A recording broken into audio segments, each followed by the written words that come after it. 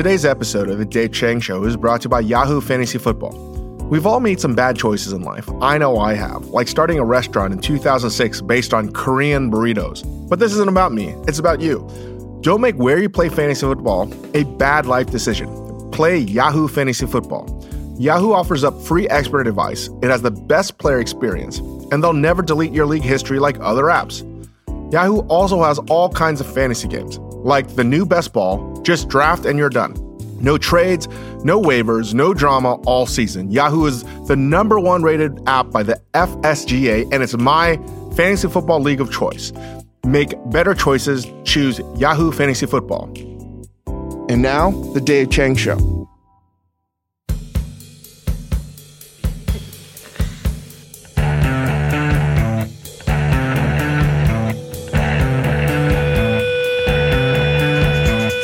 Welcome to The Dave Chang Show, part of the Ringer Podcast Network, presented by Majordomo Media. Big shout out to Yola Tango, as always, for the intro music of Pass the Hatchet. This week we have the CEO of Momofuku, Marguerite Mariscal, all of 30 years old, wise beyond her years. I can't imagine anyone else running Momofuku, and she's not just the best custodian for Momofuku, she's the best leader to take Momofuku in the next decade or two plus. I admire her tremendously, and originally this podcast was to talk about restaurant openings of Majordomo, of Momofuku stuff, just chef world and culture. And one of the things we haven't really addressed is sort of restaurant business and how one manages all of that and identifying talent. And I think this podcast, you will understand why I believe Marguerite to be one of the most special people I've ever met. And we are truly blessed to have her. So excited for you to hear our conversation. Wanted to get to a quick, my opinion as fact. Last week, I didn't get a chance to talk about the passing of David Berman. For those of you that don't know, he was the poet and singer of the Silver Jews and most recently Purple Mountains. They were about to go on tour.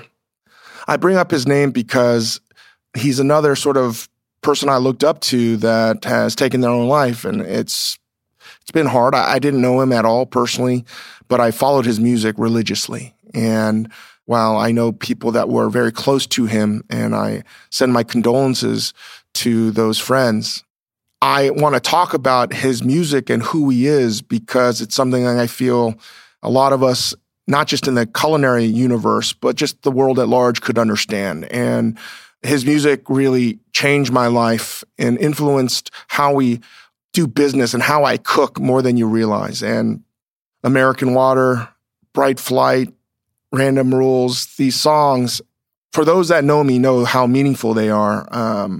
Death of an Era of Sorrows, Advice to a Young Graduate. There's a line in Random Rules where he says, all my favorite singers couldn't sing. And I don't know of a line of any song that's moved me as much as that and inspired me to find my own voice. And it's something that I spoke to Jerry Saltz about in our podcast, about finding your voice regardless of whether you think you're good or not. And I remember reading an interview of David Berman about that line, all your favorite singers couldn't sing. And it's something that you have to have something to say. And it doesn't matter if you're not technically perfect or have the perfect pitch. And I can see a lot of similarities to cooking. It doesn't matter if you're not the best technician or you're not the proficient X, Y, and Z at cooking. What matters most of all, do you have an opinion? Do you have a new perspective? And do you make something delicious?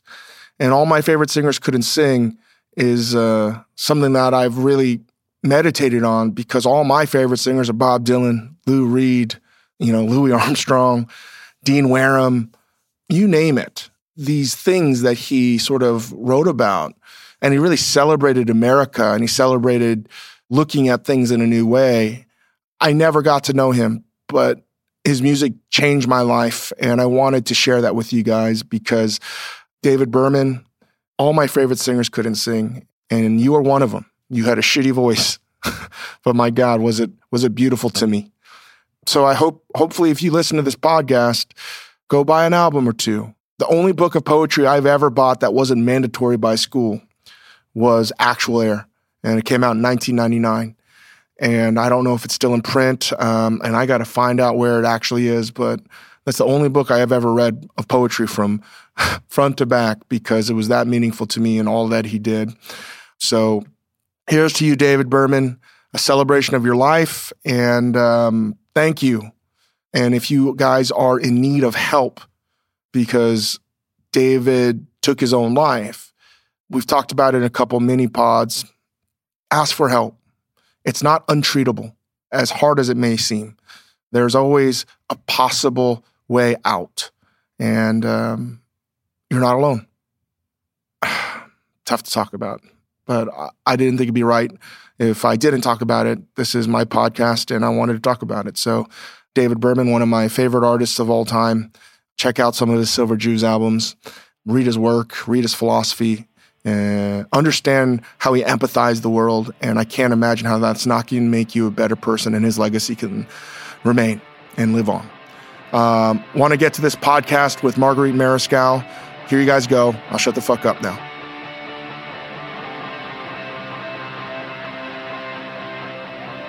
I am with Marguerite Mariscal, newly minted CEO of Momofuku Restaurant Group. I call you Marge, as do many people in the restaurant group call you Marge, but your parents and some other people that are in our circle call you Daisy. And it's because Marguerite means Daisy.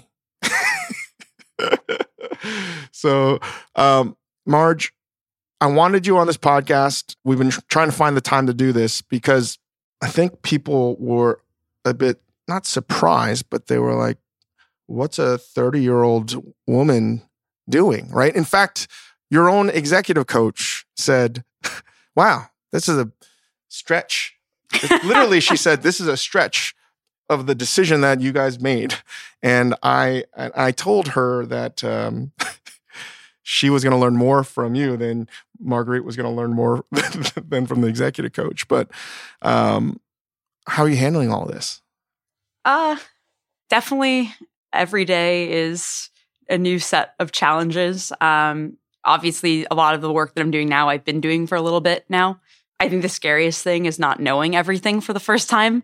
I'm intentionally doing a job that I've never done before or necessarily prepared for. But as you say, it's about making mistakes every day and getting better. And I think the advantage of being my age is that I'm not afraid to look dumb. I'm not afraid to not know the answer and ask questions.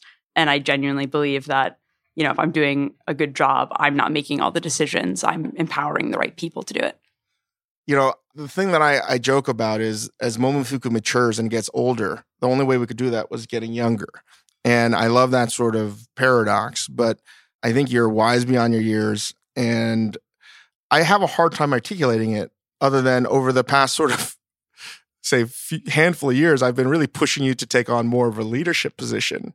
And I've always felt this is like Indiana Jones and the Last Crusade and everything. Like, you never want to back the people that want the glory. You want to back the people that don't want it. And for many years, you were almost allergic to the idea of having more of a responsibility. And because of that, I was like, oh, this is like Willy Wonka. She's the one. You're the only person that didn't want the power. And I was like, the unadorned goblet. Yeah, you chose the wooden chalice. And that's why I've always felt that you were incredibly special because you weren't going to be moved by, you know, the bullshit. I also think that I'm someone who, and this is a very Momofuku thing, I don't think you have to be in a powerful position to make change at our company. And I think I always felt that from whatever position I was in, I was able to do what needs to get done or what I wanted to do. So I kind of never felt that having a title or having a set of responsibilities would be the difference between affecting change and not. And I think that's somewhat true, but I think clearly there is a difference in terms of the position I am in now. And I would say more so future facing direct where the company's going. Why were you so hesitant? All right. Were you like, you even said this pretty early on. You're like, Dave, you really like to promote people that, how do you phrase it? I think we have, for better or worse, because it is a meritocracy, I think we put people in positions of power that we believe have the right moral compass or they have the right overall idea of where we need to be. That being said, they might not have the skill sets or the preparation. And you can see that, obviously Joe coming in at Kawi or Sam Kang at YO, two people we think are like incredibly talented. And more than that are like the right kind of leaders, but they are kind of learning on the job every single day because they haven't been in that position. That being said, I think I've seen the benefits of it where we've had executive chefs who've taken on more, who don't ask the right questions or are afraid to be vulnerable because they've been in a position of power and they think that's when you can't ask those kind of tough questions. So I think it's both a benefit and a setback. And I think I just never felt like I knew enough to be able to make the right decision. And I guess I don't know whether I just spent 7 years working at the company and felt I finally did know enough, or I realized through maybe like other hires that it was kind of irrelevant in the end. What's the process been like at Momofuku? Like, I'm thinking about a listener that's learning for the first time that the CEO of Momofuku is 30 years old. There's not many sort of case studies or peers that you can sort of follow, right? How do they do what you do? How did I get here? Or I think a lot of people are like, I want to be you. I don't know. The thing I always say, and I think this is true for any industry, but especially true in restaurants, is just genuinely working, not even necessarily harder, but, I think I am where I am because I never used my job description as a metric of what I should or should not be doing. I think if there was a project that was interesting or if I saw someone who needed help, I would always jump at the opportunity. And I think that's like I remember when I was an intern, your assistant was trying to get Pappy, which keep in mind was hard, but not as hard as it is now. Right now it'd be impossible. And she was calling around to some local liquor stores and couldn't find any. And then I just decided on my computer to find out who distributed Pappy. And then I called the distributor, and the distributor gave me all the names of all of the liquor stores in New York that they distributed to. And then I called each one of those, and I finally found one place on the Upper East Side, because I think at that point, Pappy hadn't made it to the Upper East Side as being like a hot commodity. And volunteered to then go up and grab it. So just whatever you can kind of start amassing in terms of being helpful, there's always a need of an extra hand.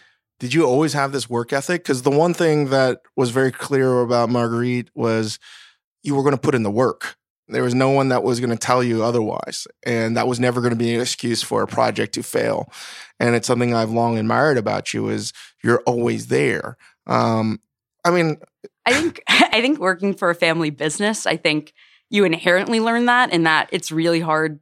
Maybe it's just me, but to half-ass it when it's your family that's on the other side. And so I worked briefly as a cashier at my family's place on the Upper West Side, Zabar's, but I think I really learned it when I worked for my uncle, Eli. I worked at a farmer's market in Amagansett that he was running, and I thought it would be like just this beautiful farmer's market, and it would be super relaxing after college, and I found out pretty quickly that I had to get there at 6 a.m. I usually wouldn't leave till 6 p.m., and you just basically did whatever was needed, and not only whatever was needed, but like to the best possible quality. And I always tell you that I think you're a peach compared to my uncle in terms of working for. So I learned pretty quickly how to, do whatever needed to get done. So I remember like I made espressos, and I have no idea how to make an espresso to this day. I would work as a cashier. I would restock the counters. I would on the weekends make bacon, egg, and cheeses. I would just, run around and whatever needed help do. And I think that mentality kind of transferred over to everything I've done since. Do you find it to be not funny, but the more and more we do this podcast, or just in general, if you read about people that have been very successful, like Rene Redzepi, for example, when he talks about working at LB and the thousands of people that try to work there as stagiaires, maybe less than 100 ever worked the line. And he was like, yeah, you just had to want it more. You had to work harder. And there's a whole conversation about getting those opportunities to begin with. But is it as simple as having the grit and determination to just outwork everyone? Is that the secret to success? I don't want to say it's just that. I think it's also, we talk about always working smarter, not harder, right? So I think some of it is working harder, but I think a lot of it's also having an opinion or a perspective and being willing to voice it. I think early on, for better or worse, I was somewhat precocious in thinking my opinion mattered. And so, the willingness to speak up or to, whether it's just to volunteer or to say whether you think something's a good or bad idea, I think that's something that people think comes with power, as opposed to being willing at wherever stage you're at, voice that. And maybe there are some environments that are not conducive to that and probably aren't a place I should work. But if you work in the right environment that rewards that, people will notice and start to, I think, pay attention. It's just dawned on me how fucking weird it is to interview you. I just jumped right in. So as you can see, listeners, it was very easy for me just to talk to Marge all the time because she knew things better than I did. And she's more articulate than I am. So it was easy for me to just trust her. And from early on, and I remember you helping out with the move from Co, which is right around the time with Fuku. And then you did more and more sort of branding and you understood. And I've been saying this for a long time. I said, I think Marge understands what Momofuku is better than I do. Now, what is Momofuku to you? Like as a brand? Because I never had to think about it because I've just always done it, but you've had to think about it. Yeah. Yeah. No, I think I joined honestly because it was a brand. I remember I was a senior in college and they announced Lucky Peach. And, to see a restaurant group working with McSweeney's, which was another brand that I really admired at the time. And it was about more than just food. And I think Momofuku, without even really realizing it, has always been more about food. It's been a perspective. And whether that's democratizing good food, which we do today in places like Hudson Yards and Time Warner Center, or whether that's the early days of not serving vegetarian options. Obviously, that's changed dramatically, but it's never just about what's on the plate. It's also the intent. I mean, my favorite example of that's always the opening menu for Sambar only had Dr. Pepper, Diet Dr. Pepper, San Pellegrino, and OB beer, something like that, which obviously we know what people want. We know people drink more Coke than Dr. Pepper, but that's not what we were trying to do. We were trying to make sure everything on the menu was there for a reason. So, for me, I think what Momofuku is has definitely changed over time, and it's always been a moving target. And I think, the way that we talk about it internally is kind of everyone's marching forward, but where the end goal is, it's never to be the biggest. It's never to be the most profitable. It's really to find kind of like the right balance, or like you always say, it's like we're doing both at the same time. And you can't grow and you can't be profitable without counterweighting it with making sure we're doing everything to our best ability, or we're providing opportunities for others. And, and I think that it sounds almost like a not answer, but it really is how we think about literally everything, is weighing all the pros and cons and figuring out where to be on that spectrum. So what you just said, I can't imagine being very difficult. Why is it hard for people to work for us then? I think it's really hard. I think it is really hard. I think I see it the most, honestly, when it comes to things like finance or operations, where they think there's a right answer. They think whether it's being more efficient is better or keeping costs down is better. And I think what's really hard is that that's never necessarily the right answer. It's always finding that balance between, hey, maybe we'll save a few percentage points on this so that we can really blow it out. So, for example, just to make it more practical, on a menu for pricing, sure, there's a standard percentage in which items are priced, but that's all needs to be looked at. And we'll say, all right, we'll keep, a higher food cost on the luxury items. Like, we want to give people caviar. We want to give people uni if we think the dish is better with it. So we'll eat it on that and make it up in other areas. And I think if you're coming from the finance team, you're always going to look at something as this is where you want to be, and any deviation from it is bad. And it's almost like retraining people's brains that the end product needs to be where we want to be, but how you get there can be anything. This is how we talk about everything a lot. What's the best way to describe this is that we talk about this paradox a lot. Can you describe that paradox a little bit further? So, I think there's a really good Slate article about how there are chaos Muppets and order Muppets. And I feel like that's like actually a good way of explaining it, is like there's people in Sesame Street that are like order and they speak in words you understand. And And then there's the chaos, like Beaker and all these people that are just kind of like off the reservation, and it all makes sense in this universe together. And Momofuku is a little bit like that, where I think we constantly talk about order and chaos, or how to make sure that you're never veering too far in one direction. That being said, it always needs to be equal parts of both. So another great example is Abstract, Morgan's project on Netflix. There's that great episode with Christoph Niemann about how for him to do his job well, he needs to be 100% creative and 100% an editor. And he can't be 50%, 50%, because then you get bad product. So we have to constantly be thinking completely outside the box, bonkers solutions to problems. And then we need to like really harshly criticize those as to, is that the best way forward? But if you don't do the first exercise and you're only editing, then you're going to get kind of either the answer everyone else has, or you're going to get like a safe end product. Why do you think it's been such a struggle for us to have people embrace this? Because I just know that we would have a lot of commiserating and misery about why can't we get people to do this? And you were the only person I could sort of talk to about this. I think it's almost like reprogramming people to think the most basic question doesn't have an obvious answer. And I also think that, to keep doing what you're doing is sometimes the easiest solution. It's really hard, to stop momentum. So getting people to pause and ask themselves a laundry list of questions before making a decision that might to other people seem pretty standard.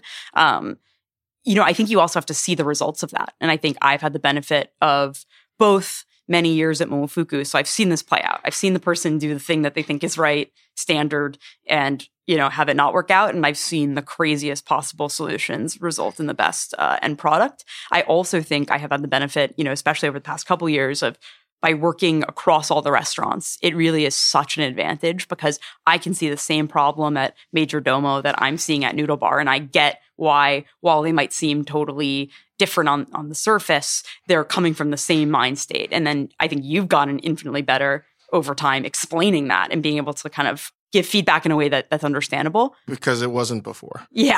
I think you've, whether it's the podcast, which I think has been immensely helpful in that, or just, as you said, seeing it. And I think, the amount of time you worked at Major Domo, especially in the kitchen, you were seeing things in the kitchen that you haven't seen in years because it's the first time you really were back in there. And I think maybe in some of that, it started to click and you could start to empathize, but also criticize in a good way, kind of systems and processes and how those work. Momofuku's gone through a lot of peaks and valleys. And when you came on board, that was the tail end of the first period of craziness. I came the first week that Seobo was open. So right. You were... I wouldn't even see you. Yeah, I didn't meet you for months. I didn't meet my boss for a month. Yeah, everyone was out in Sydney at that point, opening the restaurant. Yeah, that was me running away from everything. Yeah, that was probably on the downswing of things. And then after Toronto, we just sort of didn't do anything for a long time. It was about maintaining. What do you think that period was from, say, 2012 to 16? I think everyone wanted to capitalize on what Momofuku was. And to do that, people thought that meant somewhat copying and pasting what worked in other cities and other applications. And I think what's always been really true to Momofuku is that whatever we do needs to be responsive to where it is and what it is. And we learned that the hard way, even if you think about opening Mapesh in Midtown. I'll have to show you, I recently looked at the menu and I don't understand half of it. And if I didn't understand half of it, then a suit in Midtown where no backs on the chairs and no dessert offered definitely wouldn't have gotten it. And we made a lot of drastic changes to that restaurant afterwards and kind of learned. And, even opening in Toronto where all the staff trained with our staff in New York City. And we found out really quickly the perception of kindness in Toronto is very different than the East Village. And we had all of our guests kind of asking why everyone was so mean because they just weren't used to how we run things at Noodle Bar and Sambar. And so I think it was really a growing phase of understanding that the only way to be successful is to take what we did and use it almost as DNA, which I think Seobo actually did a really good job at. Maybe because it was so far away and so different that people got it. And I don't think people understood that that same exact thing applies to Toronto. That same exact thing applies to Midtown New York. And that was kind of this interesting process of seeing it not work in some ways. We always talk about how we couldn't be where we are now if Nishi didn't happen, because we kind of had to like eat shit to then figure out how actually do we grow and provide value to the places that we're opening. And this is important part, right? Because this is always going to go down in Momofuku sort of education to our own employees. What were you seeing when we opened up Nishi? Because this is a critical point in our company. Yeah. And what happened? I mean, we had this space, which honestly was being built out at the same exact time we were building out another restaurant, which I think we learned from that experience is a no-no. Like, you really have to focus in on whatever you're doing almost completely. So it was being built out while we were opening our DC restaurant. And it was our first restaurant on the west side. It was in Chelsea in New York. And it was supposed to be a noodle bar. Then, there was a while, I recently remembered this. We were talking about it being a fuku for a bit too. Yeah, Fuku Plus. Fuku Plus, the first Fuku Plus. And then it pivoted. But the Fuku board thought I was a dumbass. A nut. And the idea was that you could do delivery out of it. You could also serve food. Maybe we'd even serve Fuku food plus some noodle bar food. It was all nutso. And I would say for, problem 2 after not focus was also just not really having rules, right? What is this thing? What's the sandbox that it operates in? And from there, it became Nishi, which conceptually everyone was very on board with and was basically a new concept that we hadn't tried before. But the problem is at that point, the space was completely built out. We had spent all of our dollars on it, and it looked like a noodle bar, like 171 First Avenue, which is the original noodle bar. And so you had a restaurant that was trying for the first time to do tip-inclusive pricing, which is really tough, as all of New York City has figured out. It was uncomfortable because the price point was supposed to be way lower than I would say what this new concept was.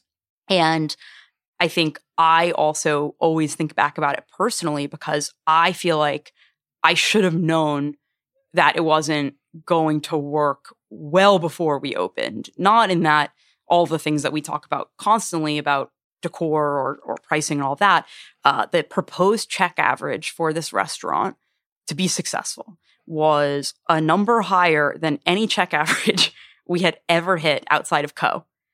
And I heard that number, but I didn't know that it was lower, the higher than everything else at our other restaurants. And so I went along with it like, okay, no problem. We got this. And it's only now that I look back that it was just really bad info, right? Like, you would have known that it wasn't going to work if you heard those numbers. And I think we as a company, apart from how we've changed how we design restaurants or the process to build them, education of everyone in our home base office and education on our chefs and general managers so they understand P&Ls and they understand the financials, that has been a huge shift since we opened Nishi, because just based on literally the facts at hand, we shouldn't have done it in the first place. And I mentioned that because that was, I think, the first time you started to take charge, regardless of your position, on a much larger level. Alex, our president at the time, was really spearheading the project. Alex is now the CEO of Fuku. And you were in charge because I won't say I was checked out, but my confidence was at an all-time low. And I was just like, I can't, and I've already fucked this up. So, people will comment like, oh, Momofuku, it's really growing up. Momofuku has chairs and sambar and all of these things. I can't take any credit for it because Marge was the person behind shaping the culture at each of these new restaurants, the existing restaurants.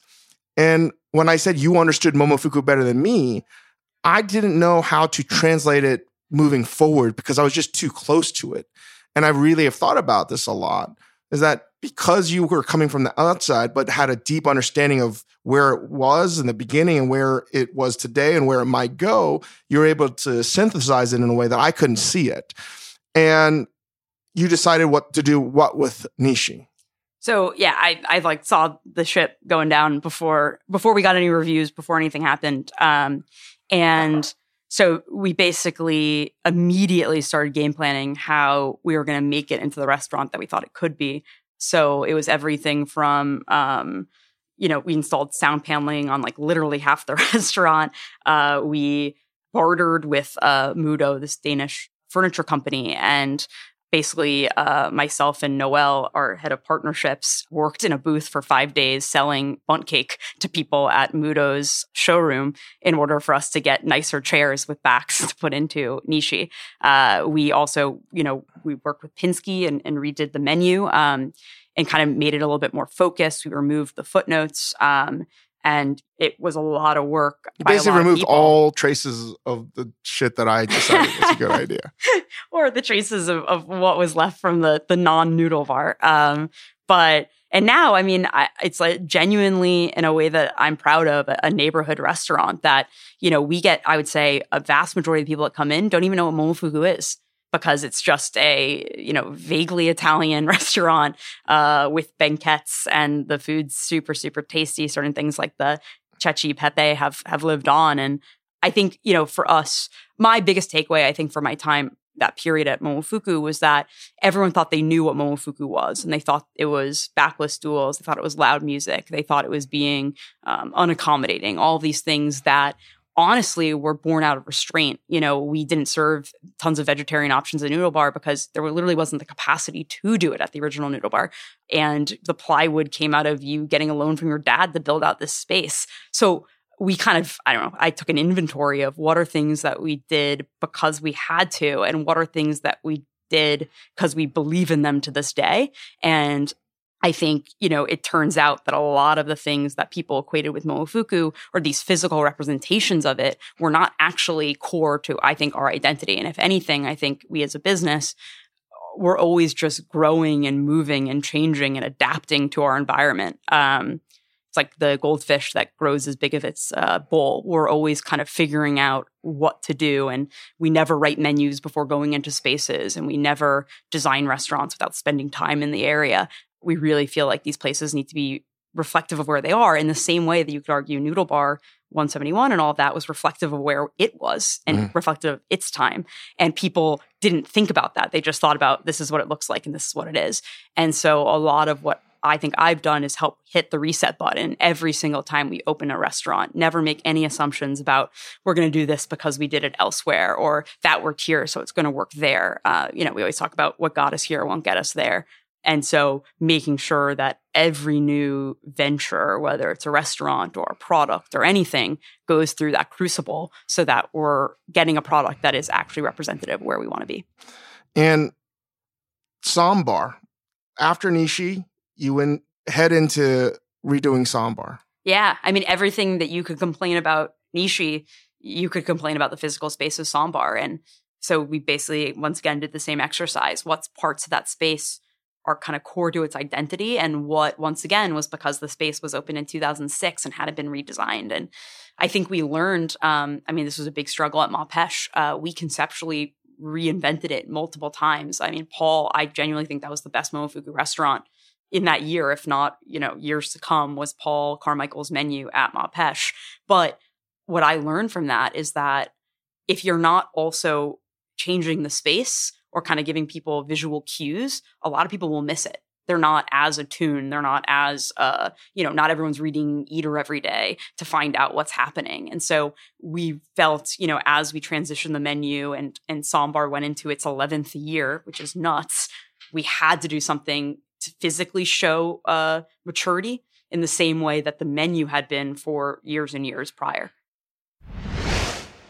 We'll be right back after a word from our sponsors. Today's episode of The Dave Chang Show is brought to you by ZipRecruiter. Hiring used to be hard. Multiple job sites, stacks of resumes, a confusing review process. But today, hiring can be easy, and you only have to go to one place to get it done. ZipRecruiter.com/Chang. ZipRecruiter sends your job to over 100 of the web's leading job boards, but they don't stop there. With their powerful matching technology, ZipRecruiter scans thousands of resumes to find people with the right experience and invites them to apply to your job. As applications come in, ZipRecruiter analyzes each one and spotlights the top candidates so you never miss a great match. ZipRecruiter is so effective that 4 out of 5 of employers who post on ZipRecruiter get a quality candidate through the site within the first day. And right now, my listeners can try ZipRecruiter for free at this exclusive web address, ZipRecruiter.com/Chang. That's ZipRecruiter.com/Chang, CHANG. ZipRecruiter.com/Chang. ZipRecruiter, their smartest way to hire. Today's Dave Chang Show is also brought to you by Discount Tire. When was the last time you thought about your tires? Tires are what makes a difference in how your car feels and drives. Since 1960, Discount Tire has been keeping customers safe by taking care of all your tire and wheel needs. With over 1,000 locations across 34 states, their main focus is your safety and the safety of everyone else on the road. Discount Tire provides tire rotations, balancing, free flat repairs, free air checks, and more. And because safety is so important, they provide free tire safety inspections. Discount Tire also has the lowest prices on the best and largest selection of tires and wheels. They'll even make personalized recommendations for you based on your zip code and driving preferences. Whether you need an air check or a set of tires and wheels, Discount Tire can help you get back on the road with peace of mind and change to spare. Visit Discount Tire to shop, research, and purchase your tires today. You can even make an appointment to skip the lines. That's DiscountTire.com. Discount Tire. They'll get you taken care of. And now, back to the show.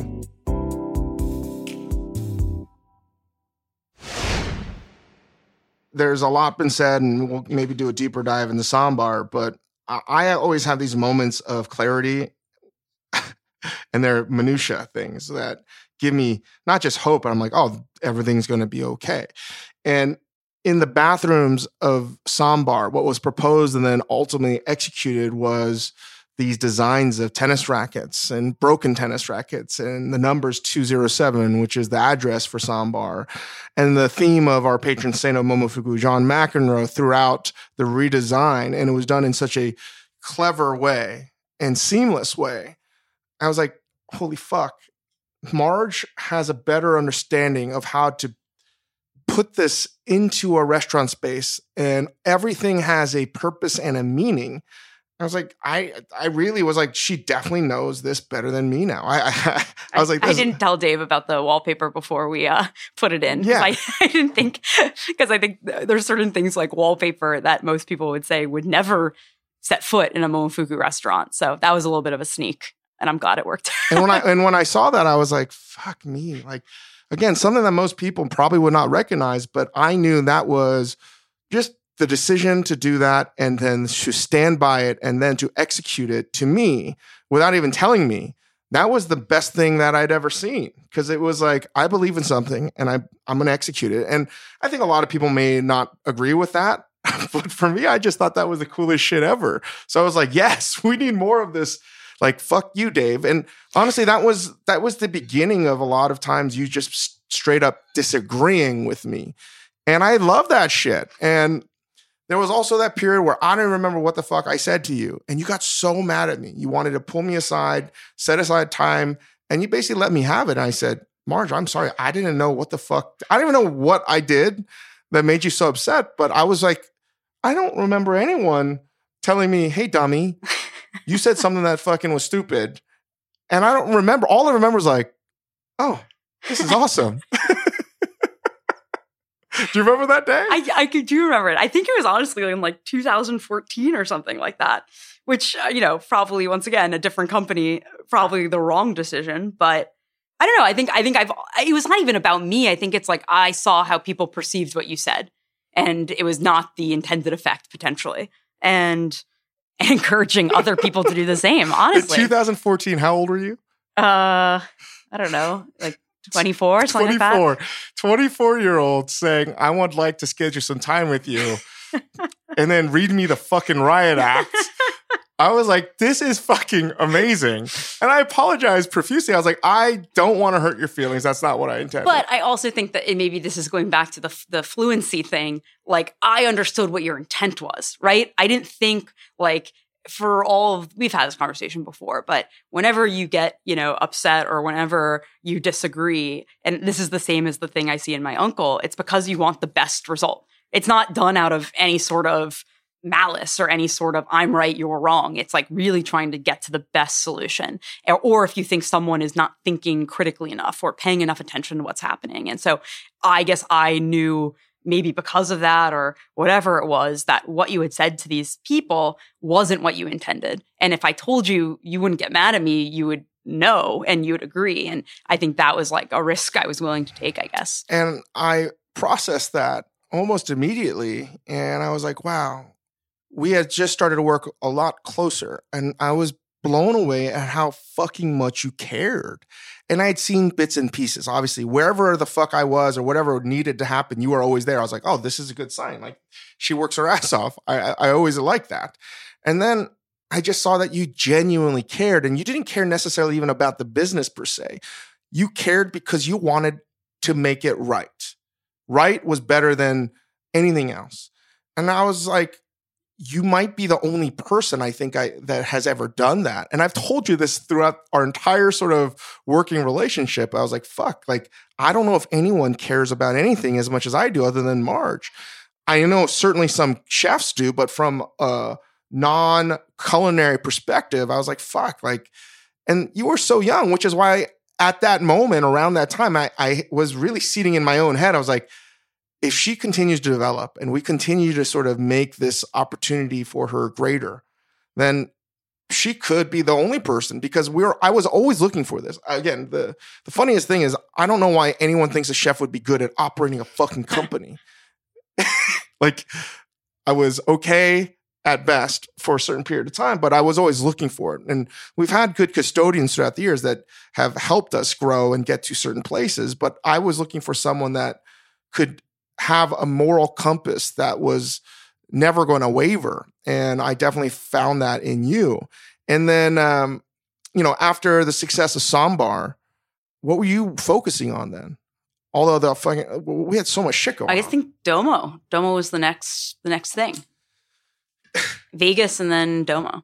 Can you talk about Domo? Because this is when we started to really work, like, we were very synchronized. Yeah. I mean, I always felt like, I think Domo is such a good example of you getting to do the things that you are not only extremely good at, but also enjoy. And I don't mean that in that it's selfish of you. I think everyone saw immediately that it positively impacted the entire business because your attitude was better and your just propensity to, whether it's like discover new ways of doing things or the way that you address the staff. I think you had just been previously bogged down in such, as you said, like the operational aspect of the job. And so the more we kind of, as a company, as I talked about after Nishi, started kind of educating more of the home-based kind of office team and kind of assigning those tasks and taking those pieces off of you, you could focus on the things that add the most value to the company. So, you moved to LA when? Like over the summer? Yeah. We didn't open until January. And so Dave just spent time in LA almost running like a boot camp out of the Line Hotel with the management team and kind of creating that culture there. And I think you and I were very adamant that the only way the restaurant was going to work, given how far away it was from anything, was to create something great and create something destination worthy. And, we decided to not even call it a Momofuku restaurant because it sent the wrong perception of what we were trying to do. And so you were kind of left to build that. It's like literally from scratch, as we talked about, like take some of Momofuku's DNA, but figure it out what needed to get scrapped, what needed to get added to make this restaurant make sense in LA. And I think, once again, people's inherent response, not out of laziness, but just out of how they're programmed, is to want to do things the exact same way every way. So, our operators wanted to run training the same way that we've always run training. And they wanted to, do recipes the same way we've always done recipes. And the real Momofuku answer would be to kind of throw some of that to the wind and figure out what made sense for that space. And I really credit it with a lot of ways. I mean, you can see it kind of in culinary in terms of like the Bing, for example, and how it's kind of manifested itself across the Momofuku universe, or even how we approach training in general. It was almost, Major Domo was like a reset button in a lot of great ways. And I think really kind of carried our company into like the next chapter in some ways. We made a real effort to kill anything that was Momofuku. Yeah. Yeah. And the name was very significant.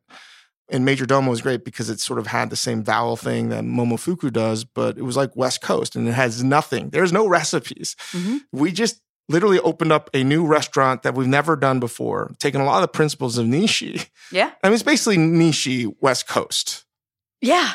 It was like, it's like the bones of Nishi reassembled in a different framework that made more sense. Like I preach this all the time, and you can kind of see this in WIO right now.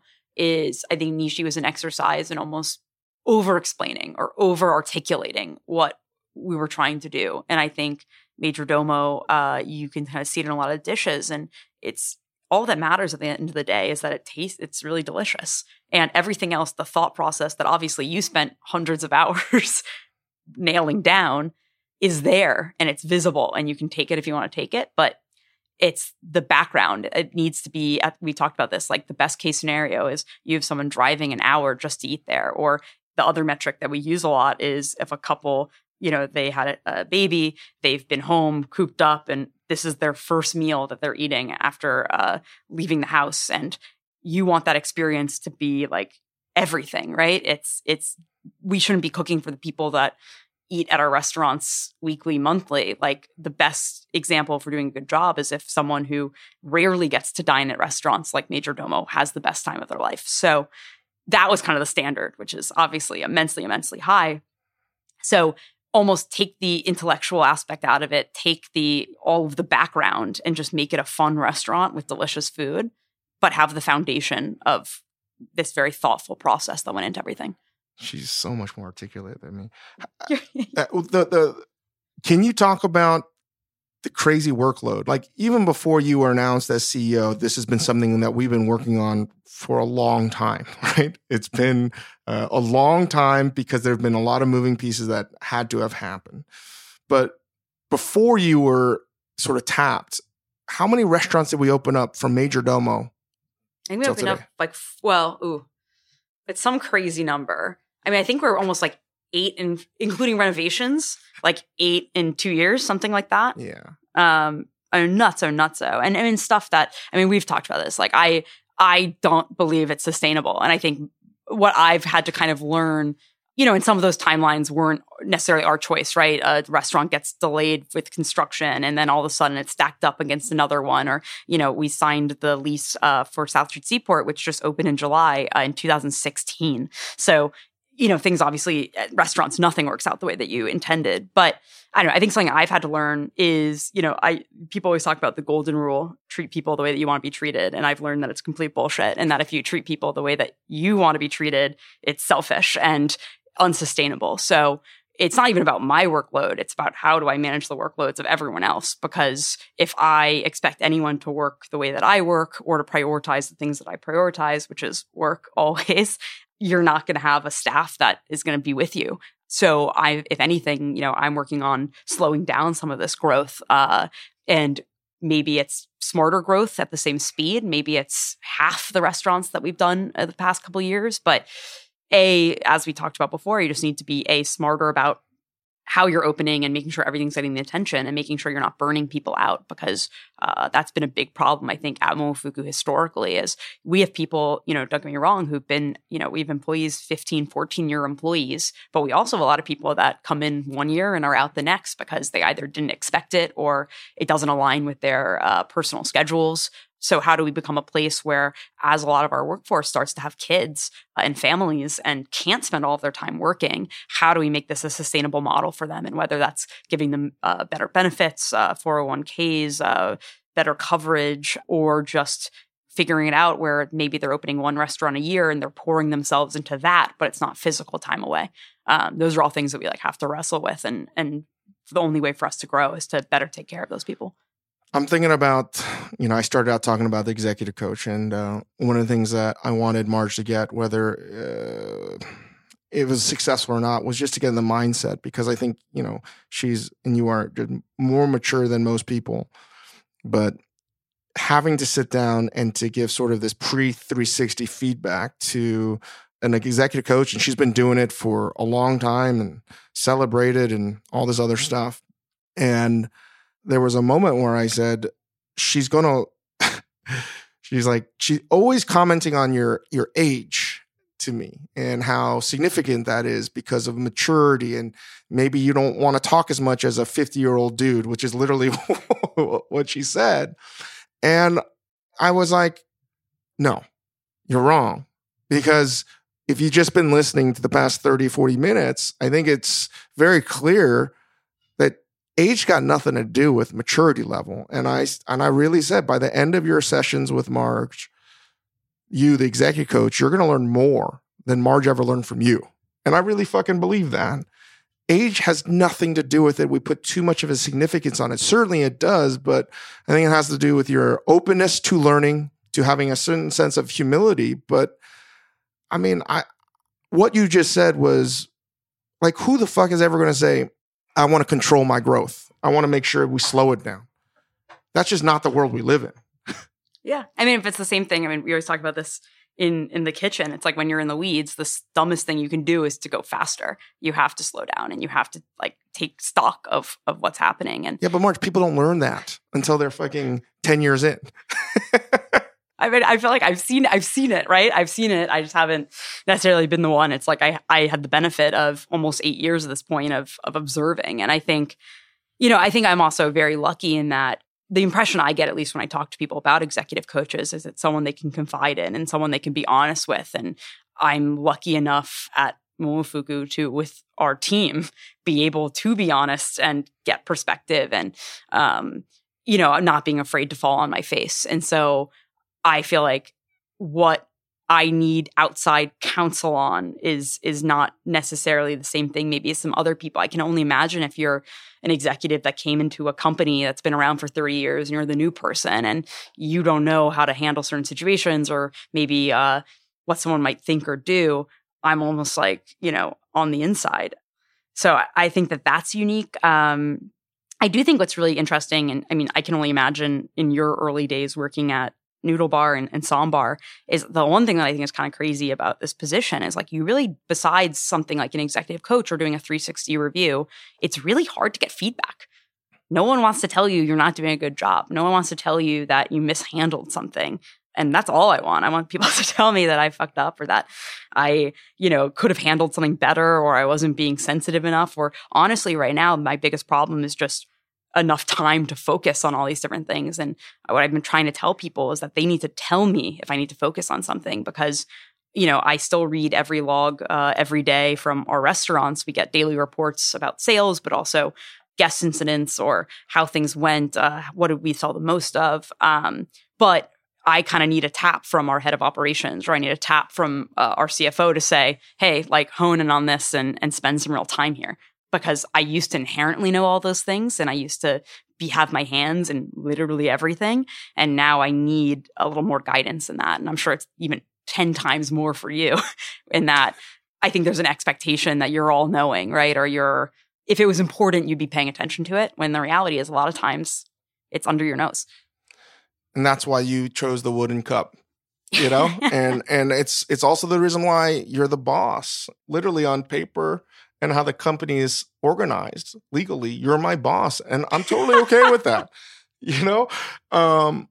because like, you just don't look at these things as anyone else would. And I mean, I told you so many times, like you're the only fucking person I could ever trust. Not that we don't have, we're so deep in our company right now with wonderful people, super talented, but like, I don't know why we've gone through hell and back, it seems, through so many different things. And just a couple more topics. How do we fight inherited success? Because that's something that has become a hot topic in our company. And we sort of talked about it with Young before.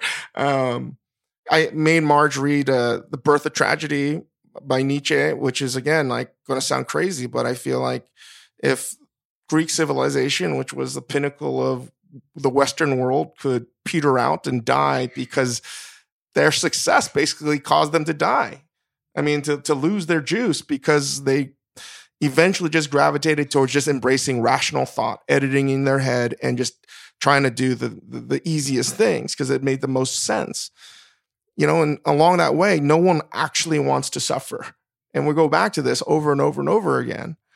And we have seen, without going too deep into it, when you reject suffering, it's hard. And I think it's the same kind of problems people have with fighting inherited wealth to make sure that the next generation aren't spoiled brats.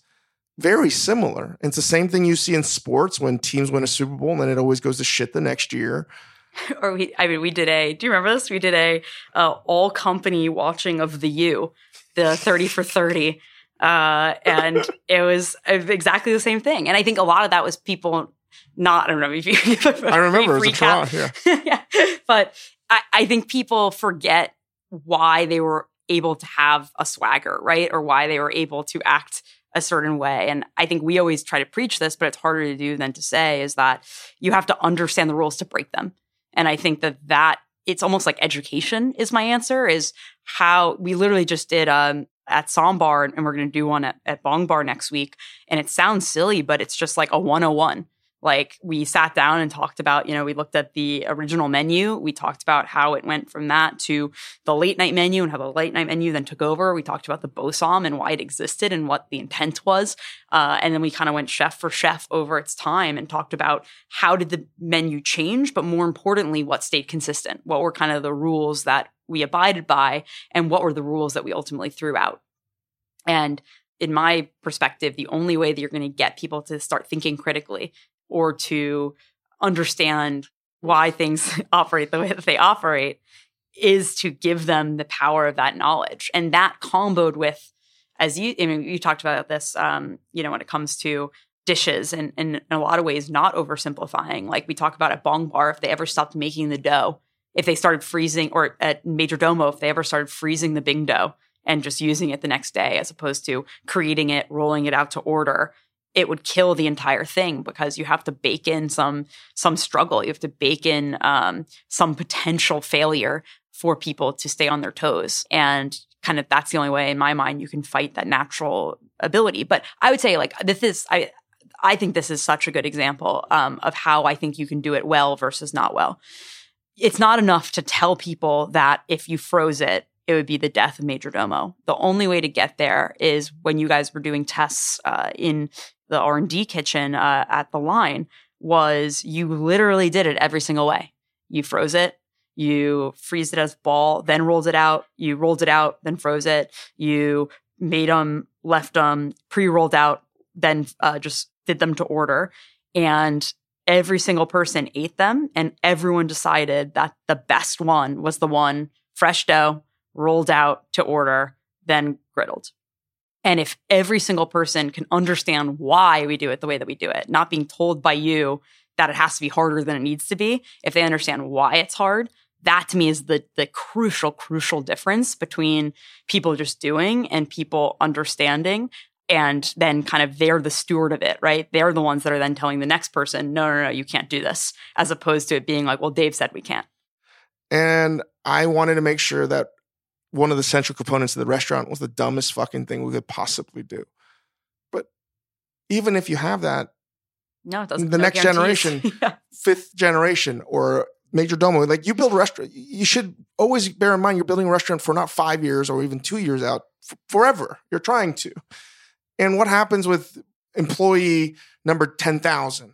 How do they know the history? Which is why we talk about religion a lot. Yeah, that and I think something that was one of the early things I forced you on was codifying some of this. I remember when we started, there was always this idea, which I totally get, that if you start to codify these things, you start to write them down, they start to lose their meaning. I've been to major corporation offices that have in giant decals, their core values on a wall, and it's like makes you want to puke. So what I've been struggling with over the past couple of years is, how do you record some of this? How do you almost give a new hire a toolkit to understand not what they're supposed to do, but how they're supposed to think? Because, we're all broken records, right? We say the same things over and over again, and how do you make sure that when a new hire hears you say, don't edit in your head, or a new hire hears you say, well, gosh, here won't get us there. They're not hearing it for the first time. They already understand the logic behind it. So we've been working on some steps like that and trying to really put together an orientation that's not just factual, but kind of conceptual to some degree.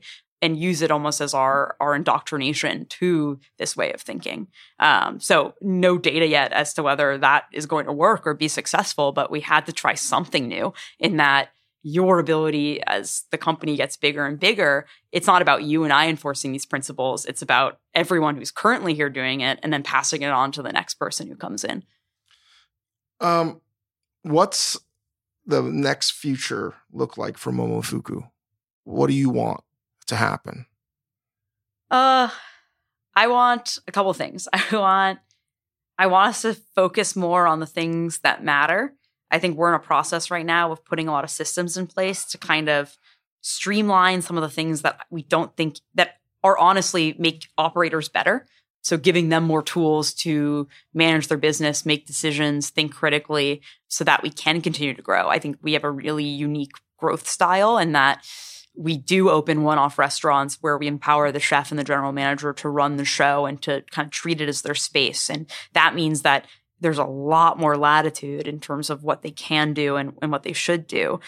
We don't have a cookie cutter box of recipes or a way to operate. And so kind of how do you at least get the fundamentals down so that they can focus on the things that matter? They can focus on where their touch is coming in, what they're deciding to change, as opposed to it being just a free-for-all every single time. So making their lives more efficient while still focusing on what matters. There's that. I think diversifying ourselves out of restaurants. I think we've had a real run recently, but as I'm sure Dave has mentioned on many episodes, the restaurant business is a really dumb business, and you put so much time and love and care into creating these spaces, and your margins are always going to be shit, and they're getting harder and harder every year, especially in New York. Labor is up to 35 to 50% at restaurants. That's insane. And we're totally supportive in that people need to be paid more for their work. So how do you make margins higher so that you can pay people more? So we're looking into, we have some new concepts coming out in the next year that, I think figure out more efficient ways of using labor. I think also consumer packaged goods and, how do we take what we're good at in the restaurants, which is kind of creating flavors that are unique to us, and how do you kind of amplify that message, especially with you on Hulu and Netflix. We're getting exposure so much more than we ever did before. And how do you make sure that it's not just if you live in the few cities we have restaurants that you can experience a part of what our company is and what we value. And the thing that I'm always the most proud of is we've never made a product that we don't use in our restaurants. Like for me, the kiss of death is like making canned soup or, tomato sauce that you would never touch in your own restaurant. Everything we put out, we treat with the same intensity and scrutiny that goes into our restaurants. And it's the same thing at restaurants. Like I always, joke about how like we don't have a secret restaurant in like Cancun that we don't talk about. Like not yet. Yeah. Stay tuned. But we treat all of our restaurants equally with the same attention and the same tenacity. And it's going to be the same thing for everything we do moving forward. I think the world's going to see just how talented you are and how dedicated you are and what a giving person you are to the people you work with. What a great daughter you are to your family. And I really believe that you're a rare talent, and I couldn't be prouder of the fact that you represent this company and everything that we try to be better at. So if anything, like, again, I'm thankful to your parents and to this whole Zabar family, because they've done a remarkable job of teaching you the right values and everything. And I'm excited to see where you take Momofuku. I got your back, and we have a lot of exciting projects, and I've always gotten too much credit for everything Momofuku's done. So hopefully people can see very clearly with enough evidence that there have been many people changing the future of what Momofuku is. And now it's under the stewardship of Marguerite Mariscal. So we'll get you out of here. I know you hate doing this shit, but I'm telling you, you're going to better get used to it, because people are going to want to talk to you a lot. I see a lot of conferences, keynote speaking bullshit in your future. That's what the Magic 8 Ball says. Yikes. All right. Thanks, Mark.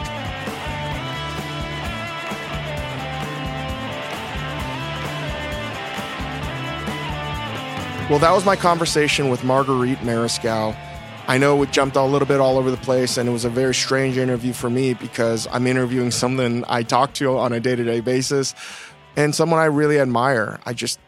I learn a lot from Marguerite and her decision-making, and she has all the characteristics in someone I really want to not just work with, but sort of I can see where she's going to go and where she's going to take this company. And I've taken it as far as I can go. And I talked a little bit about the executive coach. And I told this executive coach this thing, and I know it was for a private session, but I'll tell you one of the things I did tell her. And she's like, why would you want to give up the control of this company? And I'm not going anywhere. Technically, I guess I'm the chairman, but I'm focusing on media and trying to have a better work-life balance. Like, I work a fucking ton, guys. I'm working more than ever before. And I need to focus on better using my time.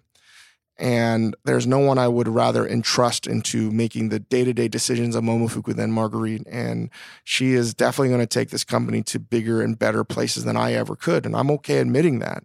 And the question from this coach that Marge has is, why would I give that up?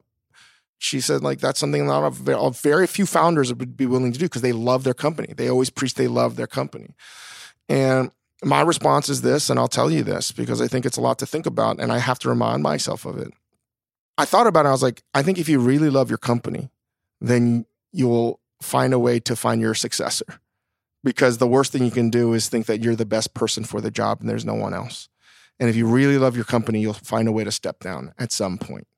And if you think that no one else can do a better job than you, and that you're the only person that can navigate a company's future through the ebbs and flows, and the good and the bad, then you're really just saying, like, oh, you can't leave it and no one else can do it. It's just like, you're basically saying, like, you love yourself more than you love your own company and the people that work there.